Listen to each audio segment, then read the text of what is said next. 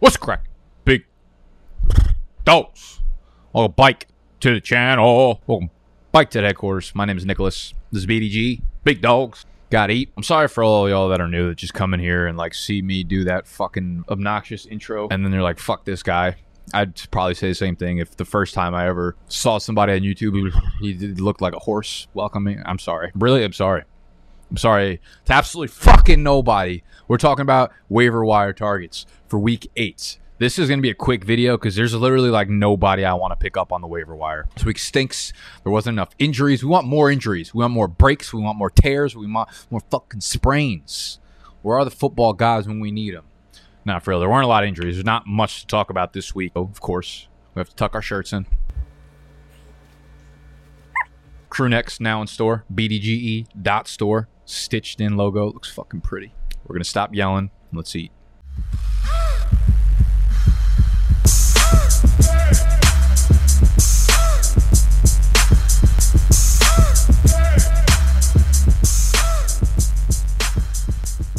All right, so just a quick thing for the quarterback position, all right? A couple guys I want to just go over. I'm not talking about like QB1 streaming options like the quarterback 21 that you might be able to play because it's a good matchup. 3 guys I think are worth talking about right now are Tyrod Taylor, because he returned to practice. He is day-to-day, and I believe he will be the starting quarterback as soon as he is healthy enough to do so. And he had some good games in the beginning of the season, or at least he played well in the first game or so that he was healthy for before pulling the hamstring. Okay, so he's a viable player in Superflex leagues. There's a really good chance Trey Lance gets the starting job sooner rather than later if he is healthy.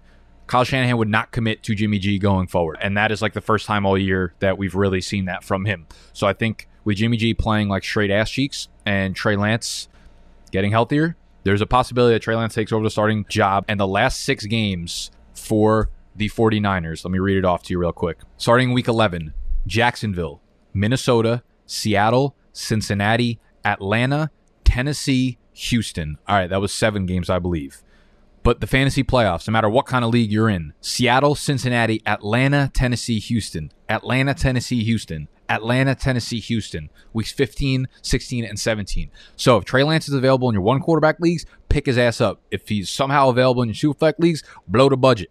All right. The other thing is Deshaun Watson. From what I know right now, if Deshaun Watson gets traded before the November 2nd trade deadline, he will be available to play immediately. He is not going on the commissioner's exempt list from what I know, so he will be able to play.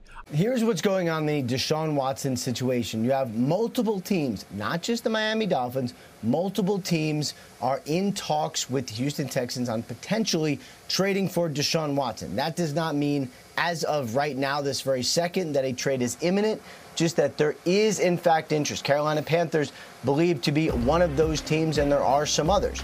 So that is where the trade talks stand. Nothing has been done, but the interest is there. Meanwhile, Deshaun Watson's legal situation is still, as of right now, unresolved. Teams are still interested in trading for Watson, even if that does not get resolved. So that is another thing to keep an eye on. Plus, Watson is in shape. He is ready to go football-wise, and there's been no indication, Tom, that the NFL will place him on the commissioner's exempt list. So if the Texans do trade him rather than have him sit on the inactive list for the rest of the season, he would be eligible to play right away. I don't think he's going to play right away because he's obviously got to learn the playbook and all that kind of shit. But Deshaun Watson, it looks like if he gets traded, which he has a no-trade clause and he wants to go to Miami, so if they work out something, he will be playing at some point this year. So he needs to be picked up. That's really all we got at the quarterback position. At the running back position, really the only thing to talk about is the Miles Sanders injury. And as of me recording this video, we don't have any updates on the Miles Sanders injury. He went off the field with looked like a low ankle sprain. He ended up getting carted off from the sideline out of the stadium, wherever the fuck they go with the carts, right? Playing Mario Kart in the hallways. Miles Sanders probably going to be out a week, maybe 2 weeks, maybe 3 weeks. I don't know. He could be on the IR. What that means is Kenny Gainwell and Boston Scott are going to be a committee for the Philadelphia Eagles backfield. It's not one that I care about the rushing work, right? So everyone's going to be like, it's Boston Scott because Scott outcarried Gainwell on Sunday 7-5. But Gainwell was the guy in the backfield, running 24 routes to Boston Scott's 12, was targeted way more, 5 catches for 40 yards, whatever, and a touchdown. He's the pass catching back, was a great pass catcher in college. I expect him to be the number one target on the waiver wire this week, get most of the pass catching work in an offense that does not run the ball anyways. Miles Sanders is getting like 5 carries a week. All right. So you're not looking to capitalize on Boston Scott's 8 carries a game. All right. Not an offense that you want the premier runner in anyway. So Gainwell would be my number one waiver wire pickup. Depending on what we hear from Miles Sanders' injury news, if he's out for a long time, yeah, I'd probably use my number one waiver wire on Kenny Gainwell if I needed help at running back. 15 to 20% at this point, I think, is probably okay for whatever you have left. I'm not going to go overboard because we've just seen the running back in Philadelphia not be that valuable of a position. But a lot of time we've seen Miles Sanders be hurt before, and then whoever takes over as his starting running back does really well. This happens all the time. Like Joe Mixon gets hurt, whoever's his backup, Samaje Perine goes off for a career fucking day. Always happens with backup running backs for whatever reason. So Kenny Gainwell would be the number one pickup this week. There are really no other running backs like worth talking about. You have Brandon Bolden has taken over as the James White guy in New England. So PPR leagues, you could look at Brandon Bolden to catch the ball 5 times. Malcolm Brown is hurt. He just got put on the IR. So Myles Gaskin might have been dropped after last week or whatever. So if he's available, you can pick him back up. A little bit more confidence in him. You're not picking up Salvon Ahmed, obviously. Las Vegas, I think, is worth like kind of noting because Kenyon Drake is starting to get a lot more work. Josh Jacobs did get hurt though. He was like a chest injury, which is probably like a ribs injury. They do have their bye in week 8, so he's got 2 weeks to rest. So he'll probably be back by the next time they play. But if he's not, then Kenyon Drake is the guy. Maybe Peyton Barber gets a little bit more involved, but he was a healthy scratch, so I'm assuming it's going to be all Kenyon Drake type shit. Also, for bye weeks this week, we have a lot easier of a week on our rosters. It is just Baltimore, and it is just the Raiders.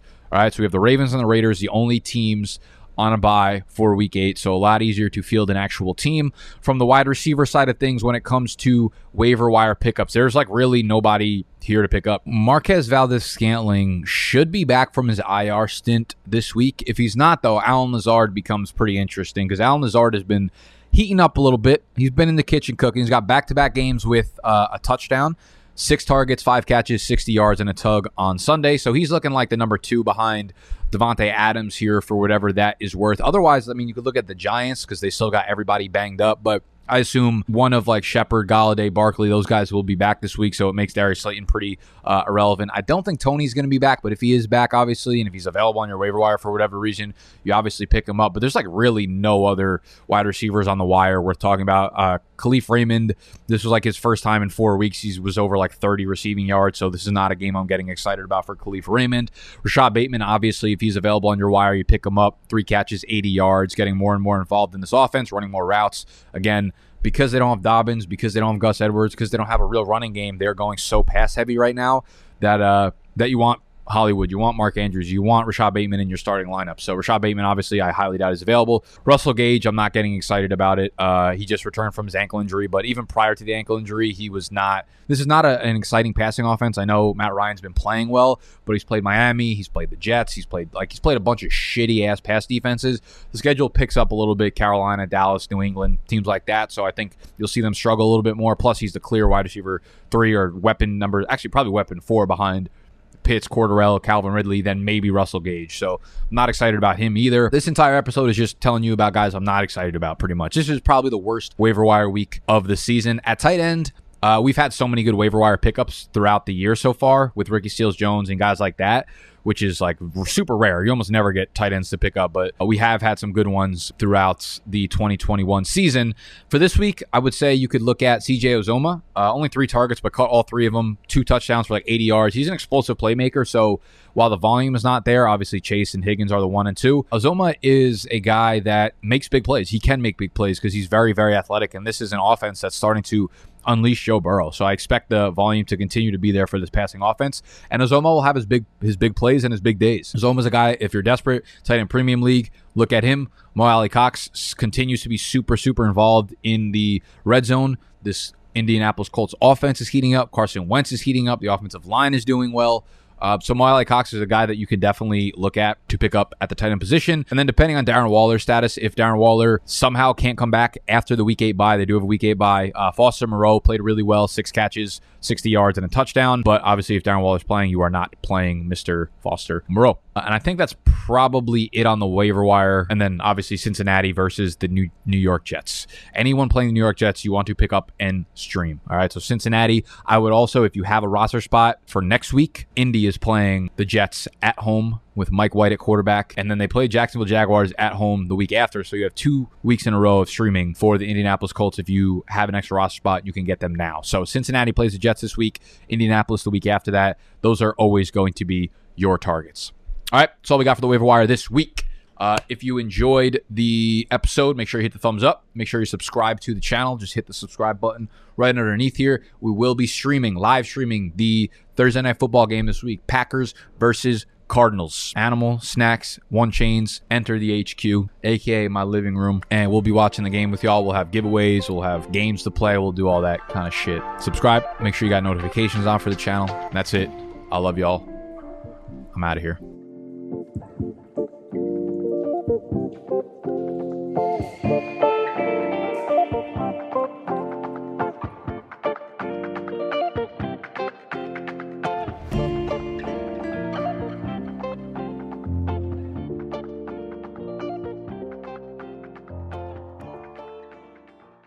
Save big on your Memorial Day barbecue, all in the Kroger app. Get 3-pound rolls of juicy 80% lean ground beef for $3.49 a pound with a digital coupon. Then get select varieties of flavorful Powerade, Body Armor Super Drink, or Arizona tea for 77 cents each, all with your card. Shop these deals at your local Kroger today, or tap the screen now to download the Kroger app to save big today. Kroger, fresh for everyone.